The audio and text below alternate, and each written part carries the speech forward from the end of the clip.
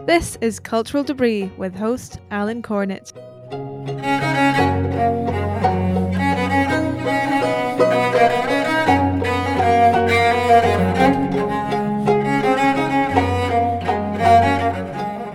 Welcome back to Cultural Debris.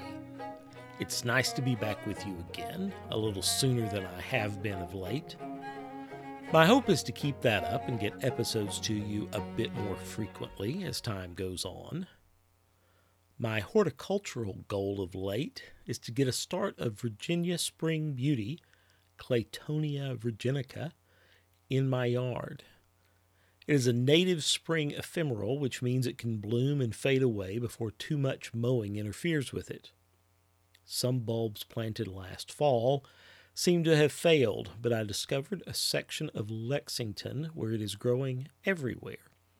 This past week, I did a bit of urban foraging and now have a few plants settling into my yard. So far, so good. We've had wonderful response to our October Genoa trip. In fact, at the moment, we have filled up our small group with commitments. However, we are considering adding a second group for the week beginning October 29th.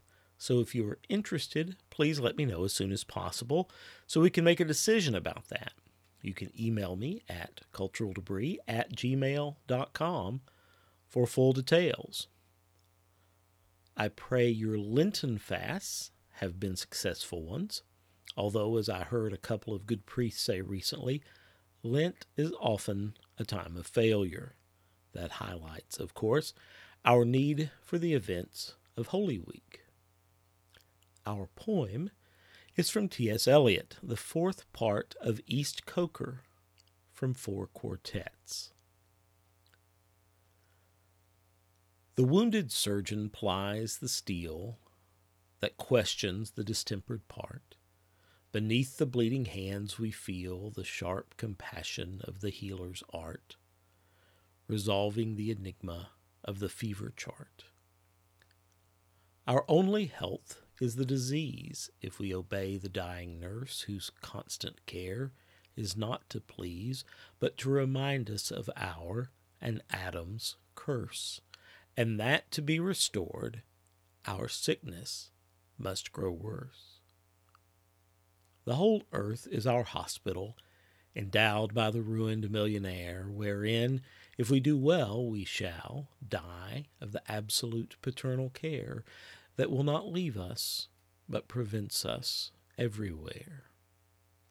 The chill ascends from feet to knees, the fever sings in mental wires. If to be warm, then I must freeze and quake in frigid purgatorial fires, of which the flame is roses and the smoke is briars. The dripping blood our only drink, the bloody flesh our only food, in spite of which we like to think that we are sound, substantial flesh and blood. Again, in spite of that, we call this Friday good. My guest is art historian Danielle O'Terry, who wrote a wonderful article published in the Paris Review about the unicorn tapestries in the Met cloisters. Danielle and I discussed mystery and wonder, angels and unicorns, and a security guard named Howie, and a squirrel. Please join me as I talk with Danielle O'Terry.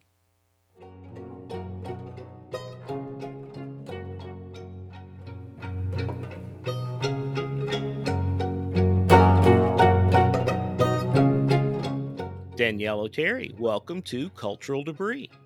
Thank you. It's so nice to be here. We appreciate you being on all the way from the Northeast and I guess the Jersey side of the river now. Yep. We've just moved over after a lifetime in New York City. So I still have to get used to telling people I live in New Jersey. Well, of course, I'm not a New Yorker or New Jerseyan, or is it New Jerseyite? But I always feel like that there's, I guess there's sort of a little bit of tension between New York and New Jersey? Does it cause sort of mental anguish to move into New Jersey, or is that overblown for us folks here in flyover country? Oh, yeah, New Yorkers, we love to make fun of Jersey. It's sort of bad, I but think I think everybody likes to make fun of Jersey, don't they? oh, yeah, total punchline, but it's actually not. I mean, I think the joke is on New Yorkers, and actually the quality of life in New Jersey is pretty good, especially compared to the city, so I think, the Jerseyites are having the last laugh in the end. Well, perhaps so. Perhaps so. They do. I mean, they do have their, the Jersey Shore and cultural icons such as that. So, And amazing uh, food, actually. The food over here is unbelievably good. There's, like, big communities of, Koreans and Turkish people, and my goodness, I am really spoiled for takeout now for the rest of my life. well, that sounds great. And I know that you have a particular interest in food, and I do want to talk a little bit about that. You and I uh, share an interest there. Our regions are a little different in their cuisine, but but maybe we can talk a little bit about that. You are a specialist though in medieval art. How did that happen? What drew you to the Middle Ages and art history? Well, I started off in school as a graphic designer. Went to art school and got a degree in graphic design, but along the way, it's just part of my coursework. Coursework. I took an art history class and I absolutely fell in love with it. And I'd always loved history. It was always my favorite subject in school. And I really wanted to continue studying it, but the path that I was on at my university was really almost like vocational school. It was really all about learning graphic design. And then I graduated in 1999 with this great portfolio. And then the first question that I was asked on every job interview was, "How is your HTML?" And I'm like, I went I have this great portfolio and a degree in this craft that apparently expired while I was learning it. And so I struggled and I did work as a graphic designer for a few years, but I wound up working for .com where I was laid off when the .com bust happened in late 2000, early 2001. And after sort of really struggling for almost a year, I decided to go back to school for art history because I thought, well, I've done the practical thing that my parents thought I should do, and Right. Everybody tells you do the practical thing, and then that doesn't always didn't work out. And then doesn't I always said, work. well, I'm going to do the impractical thing that I want to do. And I went to Italy and I got a degree in art history. And, I don't advocate studying art history as a good financial decision necessarily, but oddly enough, it has sustained me far better than graphic design did. Though I'm glad I am glad I have those skills. I have it come in handy in my later work as an entrepreneur. But the Middle Ages, my love for art history started with the Italian Renaissance. But I ended up getting a job at the Met Cloisters in New York City when I returned from Italy, and first just as a ticket taker at the front desk, and sort of worked my way up from there. And the Cloisters is devoted to art of the Middle Ages. And really, when you're talking about the Middle Ages and the Renaissance, those years are very flexible depending on which country you're studying or even which scholar you're most closely aligned with. So it was a pretty natural transition. But 15 years at the Cloisters was how I became a medievalist. Well, yeah, there are worse things to do. I would think. I imagine that any plan that includes going to Italy for an extended period of time isn't a horrible plan. I mean, there there are worse things to do. I'm sure of it. Um, being at the cloisters, and of course, we want to talk about the article you did for Paris Review. You talk about being at the cloisters. How did you first? I mean, was that something that you had sort of in your mind as a goal to work there, or did it just kind of work out that that's where you were, and things sort of fell into place? It, well, fell into place is probably sounds is what I would say now, but at the time I would say no, it was a lot of tears and struggling and trying to figure out how I was going to Sure. make a living. Yeah. Um I guess it did work out in that at that time actually just being a ticket person at the Met actually paid you a salary with health insurance and Mm, benefit. Like they put money into a pension, which they don't do, nice. I don't think they do for anybody anymore, frankly. I was literally the last person who received that benefit because it was supposed to expire when I was eligible for it. And I said, no, no, no, no. I got hired when this was still in the proposal. So yeah, it is again sort of a practical decision in a way, but it put me in the right environment. And the world of arts and culture is a very, very small world. And it's it was a good foot in the door. The other thing is that because it's a small world, there's not a lot of places to go once you're inside of it. So it was a really good thing, but it wasn't something that was meant to last forever either. Right. Well, you wrote an article that is really, I guess, in large part taken or at least inspired by your time at the cloisters, and from the Paris Review in late 2020 on the unicorn tapestries at the cloisters. So, explain what the unicorn tapestries are. And I guess anybody who read your article realizes that's a pretty that's a pretty broad question, right? Or we're still trying to answer that. But for the sake of the novice, what are the unicorn tapestries? Well, there are two sets of tapestries in the world called the unicorn tapestries, and most people are usually familiar with the set that is in Paris, which is more specifically called the Lady and the Unicorn, and they have this beautiful sort of reddish pinkish background and a field of flowers. But the unicorn tapestries that are in New York City are called The Hunt for the Unicorn. And they're a series of tapestries that together form a narrative of a hunt. And it follows sort of a typical stag hunt, but it's layered with allegory and myth. And the way they're traditionally interpreted is as an allegory of the Passion of Christ, an allegory of chivalric love. But this is all to say it's a mystery. It's all conjecture. It's all based on comparison and analysis. We know that they were woven sometime around the year 1500 for somebody very important and very wealthy in the French royal court because all of the figures in the tapestries are wearing the clothing of that time. But nobody really truly knows. They are also the jewel of the cloisters collection, which is a spectacular collection. So being the jewel of that collection is no small feat.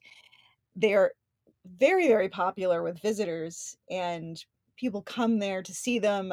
The images themselves, particularly the one of a unicorn encircled by a fence, sort of sitting in a flowery meadow, is very famous. It's been on a million different like mugs. There was a needlepoint in the 70s that a lot of people's grandmothers had on the couch. It's a really famous image that people usually recognize when they see, and people really love them for their mystery as much as for how beautiful they are. And they were always really, when I became a lecturer there, such a they were a challenge to talk about because there was so much that was unknown. So unpacking what was known and that what could be all had to be done in a really concise way. And it was important to do so because people showed up there just to see them and were completely in love the second they set foot inside that gallery. So how did they end up at the cloisters? If obviously they're French, and how did they make their way to New York City? This is a great story. So they like I said, appear to be woven around 1500. Main basis for dating them is comparison and fashion, but there's really no primary source record about them at all until, well, I'm gonna jump to sort of the highlights. During the French Revolution in 1793, they are in the chateau of a noble French family, the Rochefoucauld. The chateau is looted and sacked. The tapestries are stolen, and they're missing for about 60 some odd years. A later generation of the Rochefoucauld family is trying to find out what happened to these tapestries. Supposedly, they ask the wife of a man who works for them, and she says, "My husband has some old curtains hanging in the barn. Perhaps you should have a look." And there they found the unicorn tapestries covering up bales of root vegetables and being used to cover up espaliered pear trees in the wintertime. So they returned to the Rochefoucauld family, and they're there until 1923, when Gabriel de la Rochefoucauld inherits them from his uncle, and he decides that he wants to sell them because he wants to install a golf course. And this is controversial because so Th much. this is civilizational decline, I think. I think that, Well, yeah, I mean, I also too, I have some sympathy for him in that it was, it's really expensive to keep up a chateau, and I think there was also, some debts in regard to keeping the chateau up, and this is also following World War One, of course, which devastated France. But yeah, the golf course is kind of an irresistible detail in this whole thing. So it's a controversial thing because of World War One. So many people had sold pieces of France's cultural patrimony abroad, specifically to American collectors, because people like John D. Rockefeller Jr., J.P. Morgan, the money, like most of the money in the world, was in New York City on the east side of Manhattan. And at this point, journalists and regular people are becoming really aware and rightfully outraged that so much of their artwork, their heritage, is being lost and sold off. So the count knows that he can't really just like put these up for sale in a gallery. So he arranges an exhibition. I'm doing air quotes here.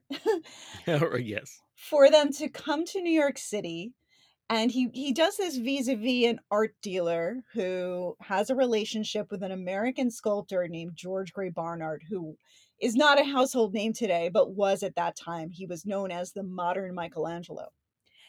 And they kind of, long story short, they sort of know that there's one man in the world who can who will want them, who will appreciate them, who has this true love of the Middle Ages, and also who's got enough money, because the count says he will accept no less than 1 million American dollars, which I don't know, I have to pull up the inflation calculator, but is a bananas amount of money in today's dollars. And it's John D. Rockefeller Jr. And George Gray Barnard was doing sculpture commissions for John D. Rockefeller Jr. So they arranged this air quotes exhibition. It comes to New York City. Basically, the idea is to educate the impoverished eyes of the American public. And Rockefeller is given a private viewing before the show opens to the public, and they are purchased very quietly. And this is entirely legal. There was nothing illegal about it, but there was reasons for people to be upset about it nonetheless. And the tapestries were removed from the walls before anybody could see them. They were then locked into zinc boxes and shipped across the ocean to London, where the sale was executed, and then a few months later shipped back to New York, and they were in Rockefeller's private home on 53rd Street, which is now the present site of the Museum of Modern Art, for about, I believe, 14, 15 years. So they were his own world unto itself to enjoy. They were Just installed just in his just office. hanging there in the living room kind of thing. And not even in the living room, in his office. In his private, he would go to his routine was he would have dinner with his wife, they would chat or whatever, and then she would go to bed, and he would go to his office to work for a bit, and he would sit there in this tapestry forest of the unicorns. And it was he wound up anyway buying the museum that is today known as the Cloisters. It began as a private collection, also owned by the sculptor George Gray Barnard. He winds up buying his collection, buying his property on the northern tip of Manhattan, which at that time was like being in the country. And it's still a much more, it's residential now, but not like the rest of the city. It feels much more suburban, really. And they reorganize the collection. They decide that they're going to build a brand new building based on a composite of different cloisters imported from France. And the curator there, James Rorimer, convinces Rockefeller to donate the tapestries to the cloisters and for this to be their permanent home. And he agrees. And they've been there ever since, except for a brief period when they were removed to an undisclosed location after the bombing of Pearl Harbor. You mentioned Rorimer. He's an interesting guy. You talk about in your article that he ended up being one of the monuments men Yeah. in World War II, which is pretty fascinating. Yeah, he was one of the major ones, one of the most important ones, and Matt Damon played him in the movie. Okay. He didn't look Well, I anything mean, like Matt Damon. I was about to say you must be doing pretty well if you have Matt Damon end up playing you. Yeah, You you know, know, that was a stretch. you're saying this was non-representational, is what. Yeah, it definitely wasn't based on his actual appearance. Well, it's how he would have liked to have been viewed, I'm sure. Absolutely. Uh, Who wouldn't? well, one of the things that I've learned in reading your article is for there to be these tapestries focused on a unicorn, there's a whole lot of hubbub about a squirrel. So, tell me about the significance of this squirrel that keeps popping up in your article. Well, I could have really chosen any number of details because there's in this system, the tapestries are incredibly dense. In every single Right. scene, you've got plants and flowers, and most of them are real, but some of them are imaginary, and birds, frogs, lions that look like monkeys. I mean, it's just endless. There are so many different details, and throughout the decades, scholars have focused in on one or two of these things, and they've used them to make their point. And it's kind of like you could pick anything to make a point at a certain level because everything, especially from the Middle Ages, is so loaded with symbolism. But I thought the squirrel in particular was fun because a woman named Margaret Freeman, who actually stepped in to be the curator of the cloisters while James Rorimer was serving with the Monuments Men during World War II, and a really rare position for a woman at that time, even today. There's still not enough women in those positions. Um, she really focused in on this squirrel, and she just wrote this funny line. It just struck me as really funny about, the squirrel is here, and it could be significant, but maybe not. And she really it's like this assertive paragraph to make a point that, like, this is a squirrel and maybe it's got meaning and maybe it doesn't. But when I was speaking with Howie, the security guard, who is really the true subject of this article, Right. he picked up on that detail, and he had read all of the scholarship and had read this book many, many times. And he took that squirrel and he actually made sense of it. And he said that it was a symbol of the artist, and the artist is unknown, but he said the artist is Jean Fouquet, and that Fouquet is the regional word for squirrel in the area around Tours. And so I just thought, well, you know what? He's the only person who, like, really logically came up with a good answer for why the squirrel would be here. And then he even talks about its placement, how it would be in the place where the artist would sign a work of art. But at this time in the Middle Ages, artists didn't really sign their works of art. It's not like the Renaissance, which comes after, where it's about the cult of personality. The Middle Ages is much more of a workshop culture, a collaborative culture. And I just loved that he took this idea that was said with such confidence in the scholarly world, but utterly meaningless, really, and assigned something to it, and really thought about it in a deep way and figured out a way that it would make sense. Yeah, you were talking, and I couldn't help but laugh at this when you were recounting the story of this rose that forms from the wound of this dog that's involved in the hunt, and that it was an eighth grader who pointed it out to you, and then you asked your boss who'd been there for 25 years, and she said, "Well, clearly it's not really important because nobody's ever really talked about it before." It's not If it's not on the scholarly literature, then obviously it's not important. And I said, well, I've been working here at that time, I don't know, maybe 4 or 5 years. I'm like, and it's at eye level, and I never noticed it. And now that I'm looking at it, it's like looking at the sun. I can't not see it.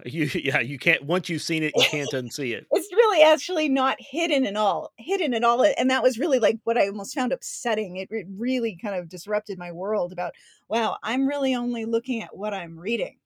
I'm only looking at what people are telling me to look at, and I didn't even realize that. It completely changed my approach, and she had been there for 25 years, and what's really struck me was how she got her back up about it. And, Mhm. obviously, it's not personal, nobody did anything Right. wrong. Like, no, there's no gulag for not, missing something in art history. Who can Like, this should be a moment of curiosity, a moment of wonder, a moment of, like, "Oh my god, like, we've gotta look at these things with new eyes." And she really got her back up, and it was like, she sort of treated me as though I had done something inappropriate.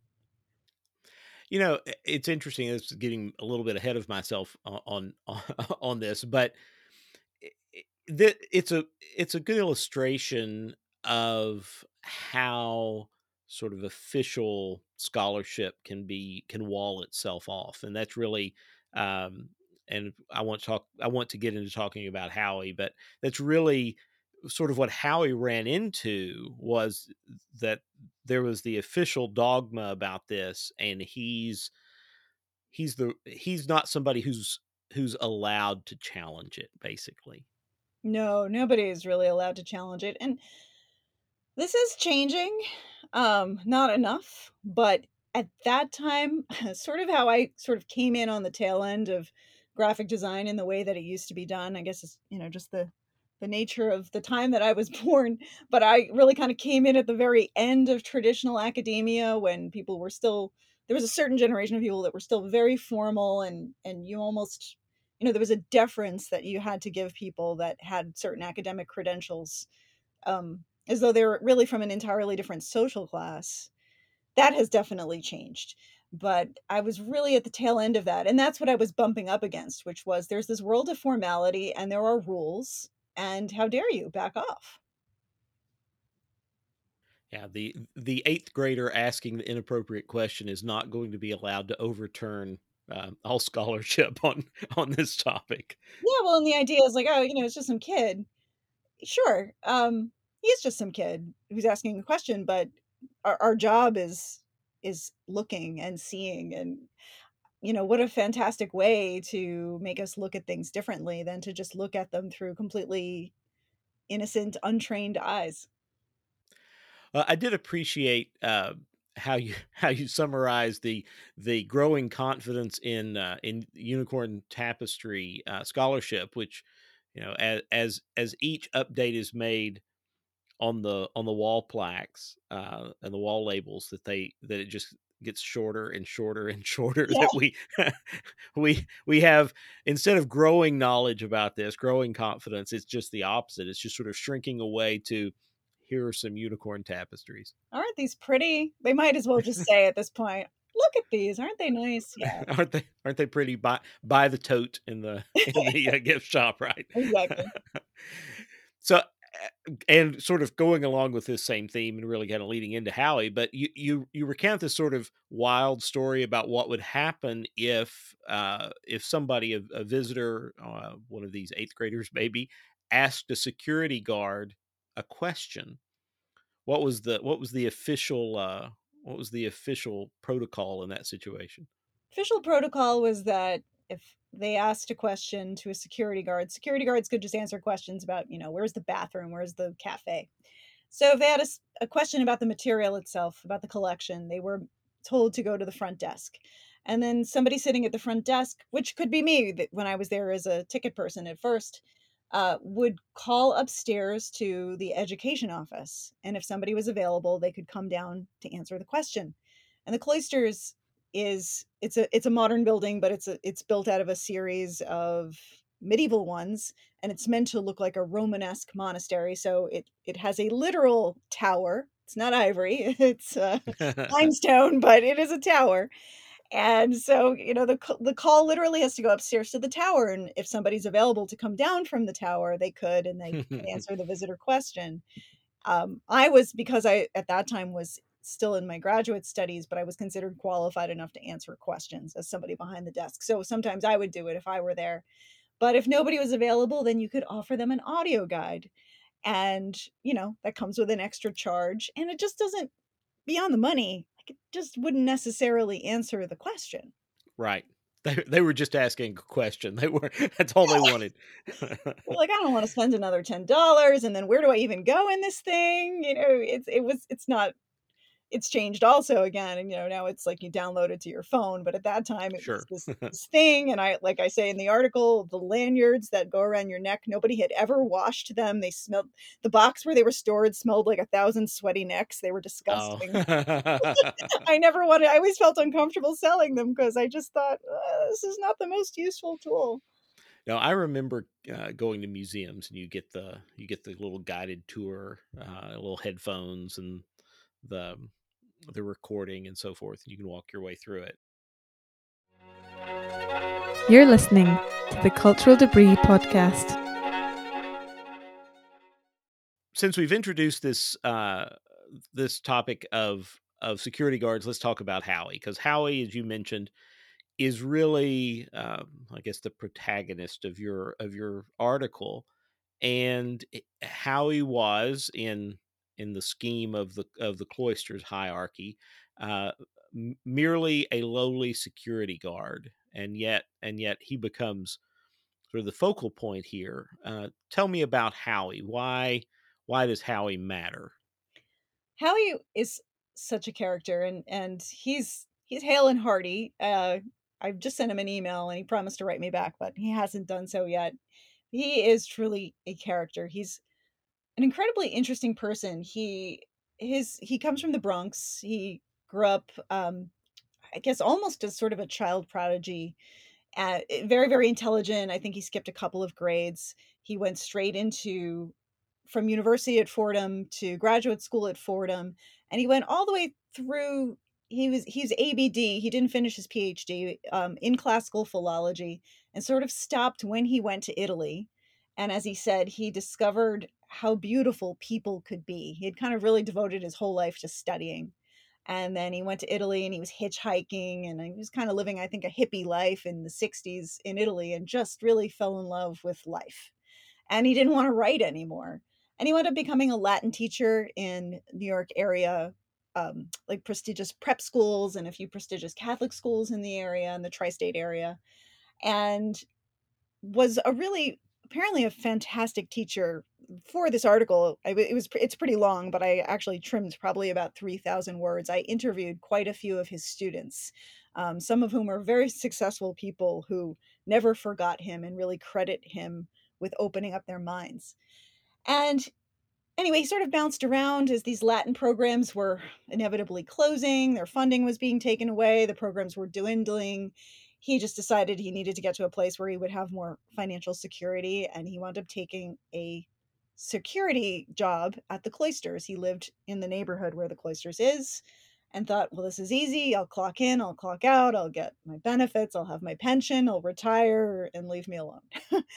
And he did, except that he also, being a very smart, intelligent, and curious person, to sort of study the collection as he was there. And he, in particular, became really fascinated by the unicorn tapestries because of the mystery, the same thing that attracts everybody. But he was also really taken by the fact that he was watching all of the museum's lecturers give tours of the tapestries and talk about them all the time, and he just noticed. And I always would ask the security guards actually for feedback on my own tours because they listen to everybody's tours multiple times a day. And they, Yeah, I'm sure they could be brutal. oh, they know. Yeah. I mean, they could imitate certain people. They knew the hand gestures. They knew which corny joke was repeated over and over again. But he was really struck by the fact that people just seemed to be repeating the scholarship and that he would watch these visitors with their eyes wide open and, sort of looking at these things lovingly and asking questions and just constantly kind of having a door shut in front of their face because they were just, being met with the same old scholarship, which really doesn't answer any questions. And so then he began to investigate himself. Now, Howie, as I said, he's a character. So I can understand to some extent why some of the museum curators were put off by him when he would approach them very enthusiastically and want to talk to them about his theories. And he really demanded that you pay attention to him as well, because he'd put together these ideas. He needed to get them out in a certain order. I imagine being a teacher for so many years, he was used to speaking without being interrupted, especially teaching in prep schools and Catholic schools where there's definitely sort of a deference to your professor. Um, and he wanted a lot of people's time, and he just got this reputation after a while of like, oh my God, stay away from this guy. But he was undeterred and he talked to everybody. So every security guard on his shift knew about him. And then he would start to talk to the visitors. When the visitors would ask him questions, he didn't want to just tell them where the bathroom was. He'd tell them where the bathroom was. And then he'd say, hey, by the way, did you ever notice the squirrel? And he wound up getting in trouble for it. And, through several warnings, almost lost his job. There were several complaints against him. And his manager, who just really had an affection for him and also knew that, he needed the money, he needed the paycheck, uh, put him on the night shift. And he wound up working the evening shift at the cloisters, because there's 24-hour security at museums, so that he would not be brushing up with the public and getting himself in trouble anymore. But he continued to study. He continued, it was just another opportunity where he was alone in the museum late at night. And I interviewed him. Well, I mean, we spoke for years, really, every day at one point. There was maybe a 2-year period where we spoke almost every afternoon for a little while, for maybe like 15-20 minutes, as he was coming onto his shift in the afternoon and I was leaving.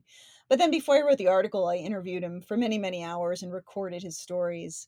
And how he used the museum was just absolutely amazing. I mean, he was much more actually into music than to anything else. And he would bring music into the galleries, all different kinds, Zydeco music, symphonic music, R&B, rap. I mean, you name it. He listened to everything. And he would use the museum to play music and to experience music in different ways. He was constantly talking to the other security guards. And then he would, at the end of his shift, he would go to the local diner and he'd be having, sometimes he'd go to the bar and be up all night, and then he would go to the local diner, and the waitress that was on service at 6 a.m. serving bacon and eggs, he would tell her all about the unicorn tapestries. And then the next day she would arrive at the cloisters to see them, and he would be there early, in his regular clothes, ready to give her a tour. He was truly a teacher, and that he wanted everybody to see and appreciate these people. So what was Halley's theory that diverged so strikingly from sort of the official story? Well, he had many ideas. He still has many ideas, and he would probably get upset at me right now for not sharing all of them at length. I know even in the article he wished that I had shared more of his theories, but there was too many, and I needed to focus. But the one that really made me decide to pay attention to him, and I also really kind of ignored him for a couple of years. He was kept trying to talk to me about the unicorn tapestries, but so many people told me that this guy was a kook, and if you give him an inch, he'll take the rest of your day, kind of a thing. And I was, young and trying to make a career for myself there, so I was, taking the counsel of people that were in higher positions than I was. But the thing that really made me pay attention was, he said, nobody knows who made the tapestries and why, but I do. Because all of these images, these pictures that we see, people keep looking for other paintings or other drawings that are the source material. And they say that because they don't exist, they don't know where the tapestries came from. He's like, but where they came from were from performances. And he had really done a lot of really wonderful research to show how there had been these tableaux vivants, these living pictures that were part of royal processions. So, say, for example, uh, Louis XII, King of France, conquers a particular town. There would be a royal procession into this town that would have all sorts of imagery that would be reminiscent of ancient Rome, of the chivalric tales, of the Golden Legend, sort of the entire romantic, mythological, and religious language of that time and place. And these tableaux vivants would be acted out, and then the tapestries would often be part of these processions. Sometimes they would sort of be the backdrop to plays. Sometimes they would form a corridor, sort of function as a form of modular architecture. And they were all very integrated with all of the with visual arts and performing arts were all very, very integrated. And so he said, that's the source. That was the source for these pictures. And he said to me, and I loved this, I included this in the article. He said, imagine these images like the bleachers in a gymnasium. You know how they're all, you can sit on them, they're like a series of steps, and then at the end of the day, the janitor pushes them flat up against the wall and they stay there.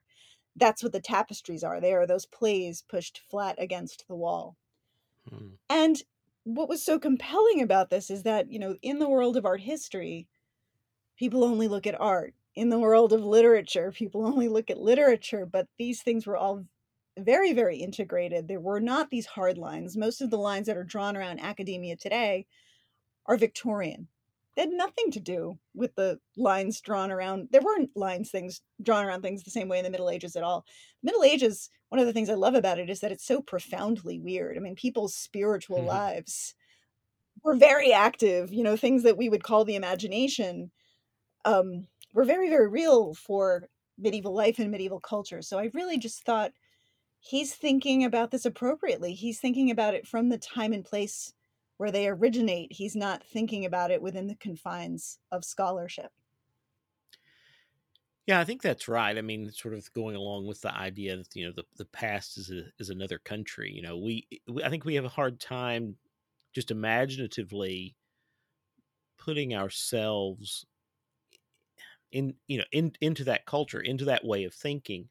Like you said, everything's sort of profoundly weird. Um, there's not the same sort of scholarship lines or tracks of thinking, and people are, I guess, religion is a much more immediate part of people's lives than people today are able to fully process, I think. And all of those things play into what they did, what they produced. The culture is the working out of those ideas and that way of thinking, and it's just hard for us, I think, to get our brains to think that way now. And, we don't really even know that much about it, or even the way that I was taught. We just, I mean, we really focus on events. We focus on milestones and moments and turning points. But what I really love about art history is you're studying more the history of emotions. And so it's upsetting to me when scholars are very rigid about that, because I think we're already studying something that's kind of weird and trippy. I mean, trying to understand my own emotions on a daily basis is a challenge, let alone the emotions of people that lived, hundreds or even thousands of years ago. But the example I always like to use to just convey like what the medieval mind was like is the example of how people regarded angels. People in the Middle Ages studied angels to understand human origins the way we study primates today. There were orders of angels. You could study angelology in university, and then you have archangels and all these orders of angels. And then if you look at our history, you'll see all these angels that are sort of in the margins, that are in between, that are whispering dreams into people's ears, which are messages. And you'll notice that they're also sort of like agender. They don't really look quite masculine or feminine, and that's because the beings closest to God didn't have gender. And when you entered a church, the smell of incense was meant to signal the presence of angels. And you'll see in art history angels always holding incense censers, waving them around. So they would smell them, and the singing of monks was supposed to be the sound of angels. And so they walked around a world where they very much relied not on sight, but on their feelings and their senses and their sense of smell as a signal for the beings around them. And they really lived with this vivid idea of these angels as being actually, an integral part of their lives. We don't live like that anymore. Our minds Right. don't function that way at all. But if you really just kind of just take, and that's just one example, right? This is how their minds were working. We really have to look at history in a different way. Yeah, I think that that's right. I agree with that completely. That it's just the moment to moment way of thinking. It's so fundamentally counter to the way we approach things very often. And in the last episode that I recorded, um, of cultural debris, we talked about sort of the benefits of being a generalist, and that really plays into this same idea, because you're to understand this properly, you're having to draw from all of these different aspects of life, and the way that people simply lived things out in the moment, and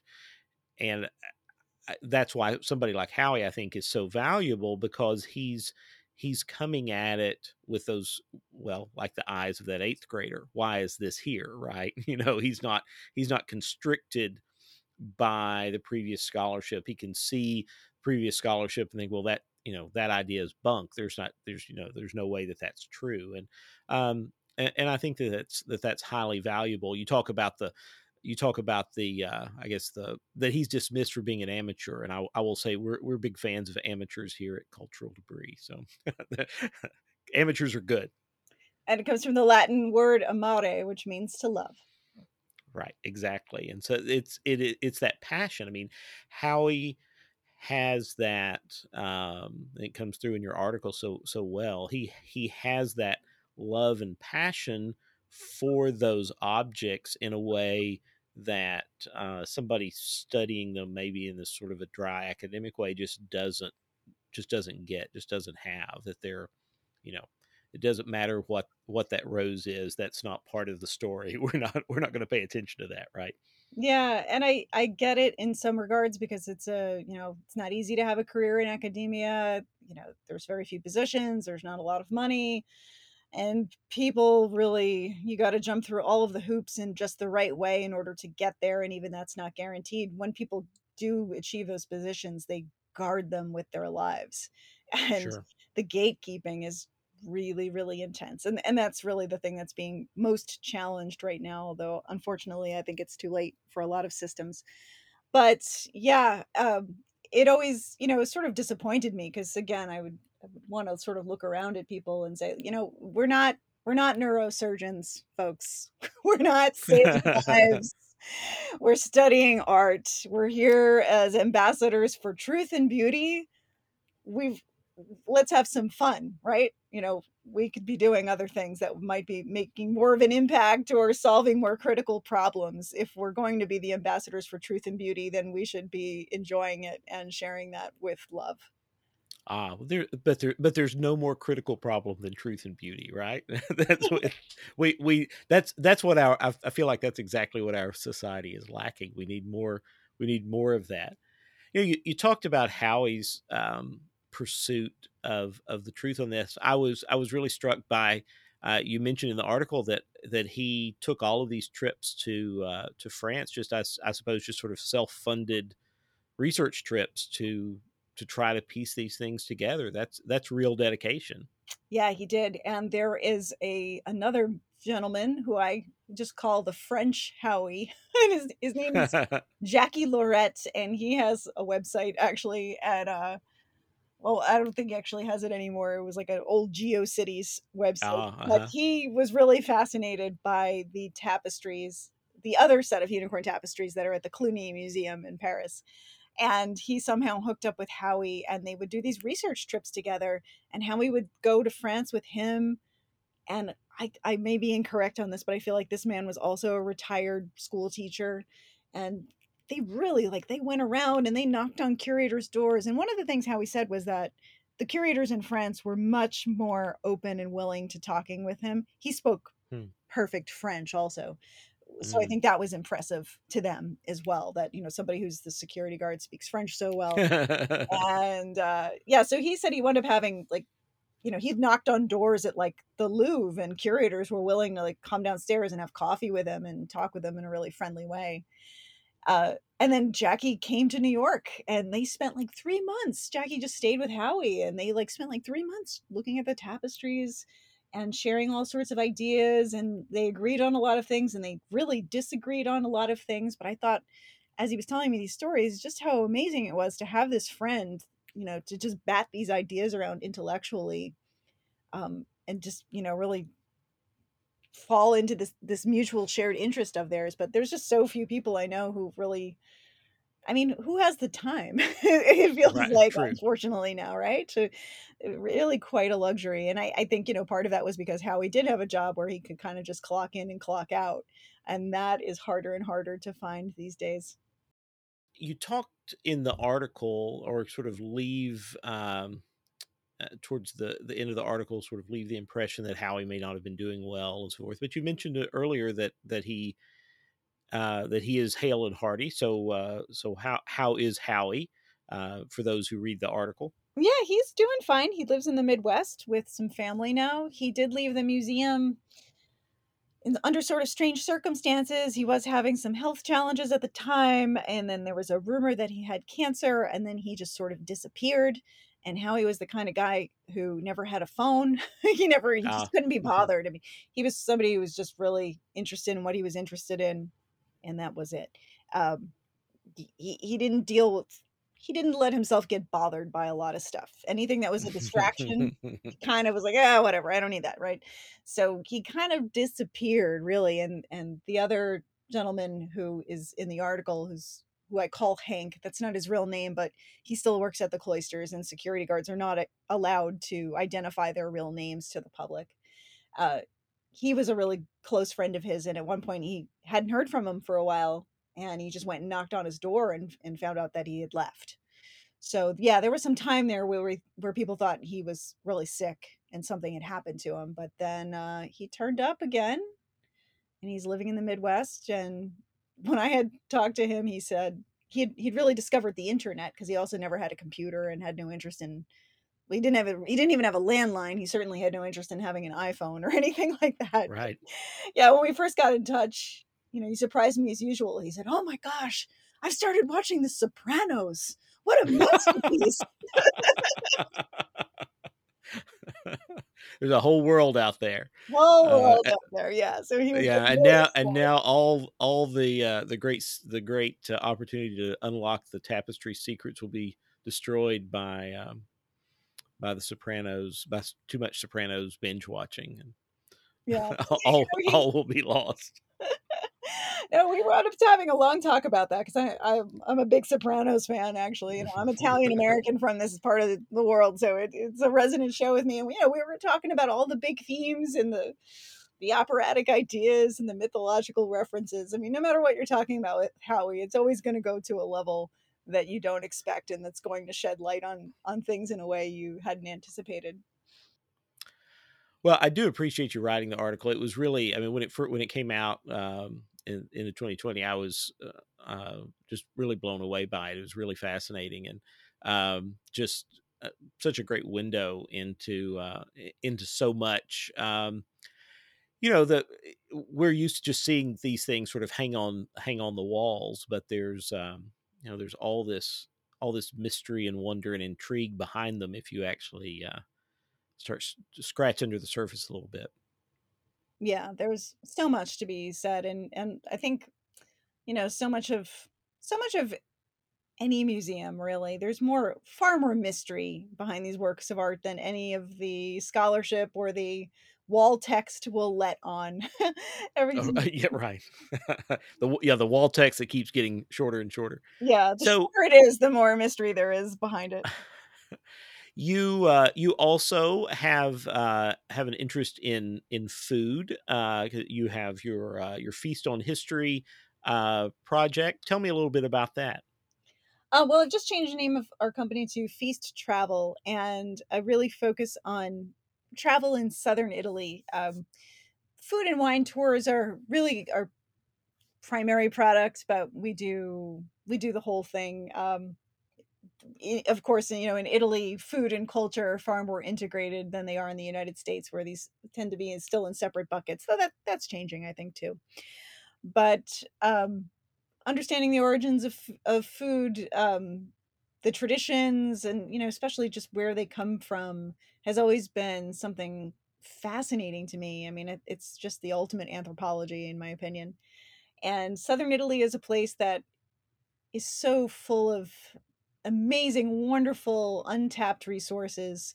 Of course, I love Florence, Venice, and Rome. All of Italy, every town in Italy is a wonder. But really, so much of southern Italy is undiscovered, and unfortunately, I'm just tragically attracted to mystery. So, Well, that's not a bad thing at all. I'm pro mystery as well on the podcast, so yeah. that's a good thing. Are you planning travel this year, or are things opening back up for you? Yeah, things have been sort of open in fits and starts. We did have a few private tours last summer, and then the world shut down again for Omicron. But I'm going to be there in May. I'm leading two tours. One is a food writers retreat, which I'm doing in cooperation with two food writers, Domenica Marchetti, who's a cookbook author, and Kathy Gunst, who is on NPR.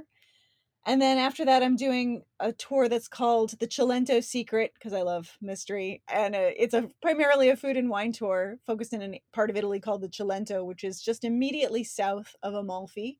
You actually overlook the Amalfi coast. You can see the island of Capri from the hotel where we're staying, which is owned and operated by my Italian cousins. This is the town where my grandmother is from. Oh, nice. And Wonderful. yeah, it's a wonderful place because it's just like the Amalfi Coast, but without all the cruise ships and the big chain hotels. It's part of a national park.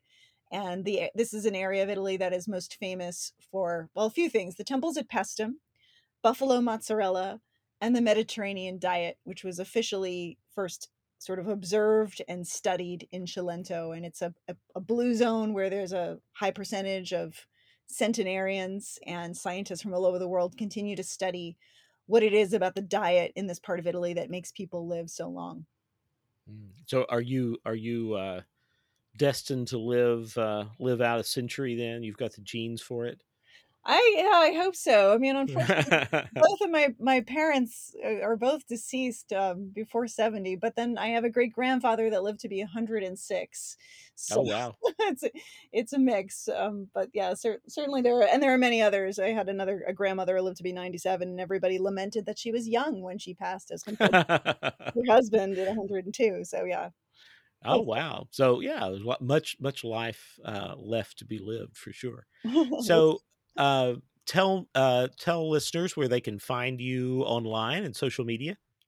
On Twitter and on Instagram, I am at Feast on History.